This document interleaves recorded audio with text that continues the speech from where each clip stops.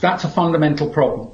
About 75% of the adverse events that occur after vaccination, which are very much higher than usual, relate to thromboembolic events, that is blood clots and bleeding. So what I've just said about the design and the property of spike protein exactly matches these serious adverse events that are emerging. Now here's the real problem I've got, Steve, and I'm a father and a grandfather.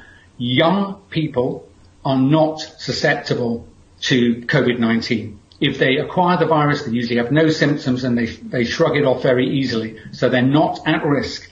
It's a crazy thing then to vaccinate them with something that is actually 50 times more likely to kill them than the virus itself.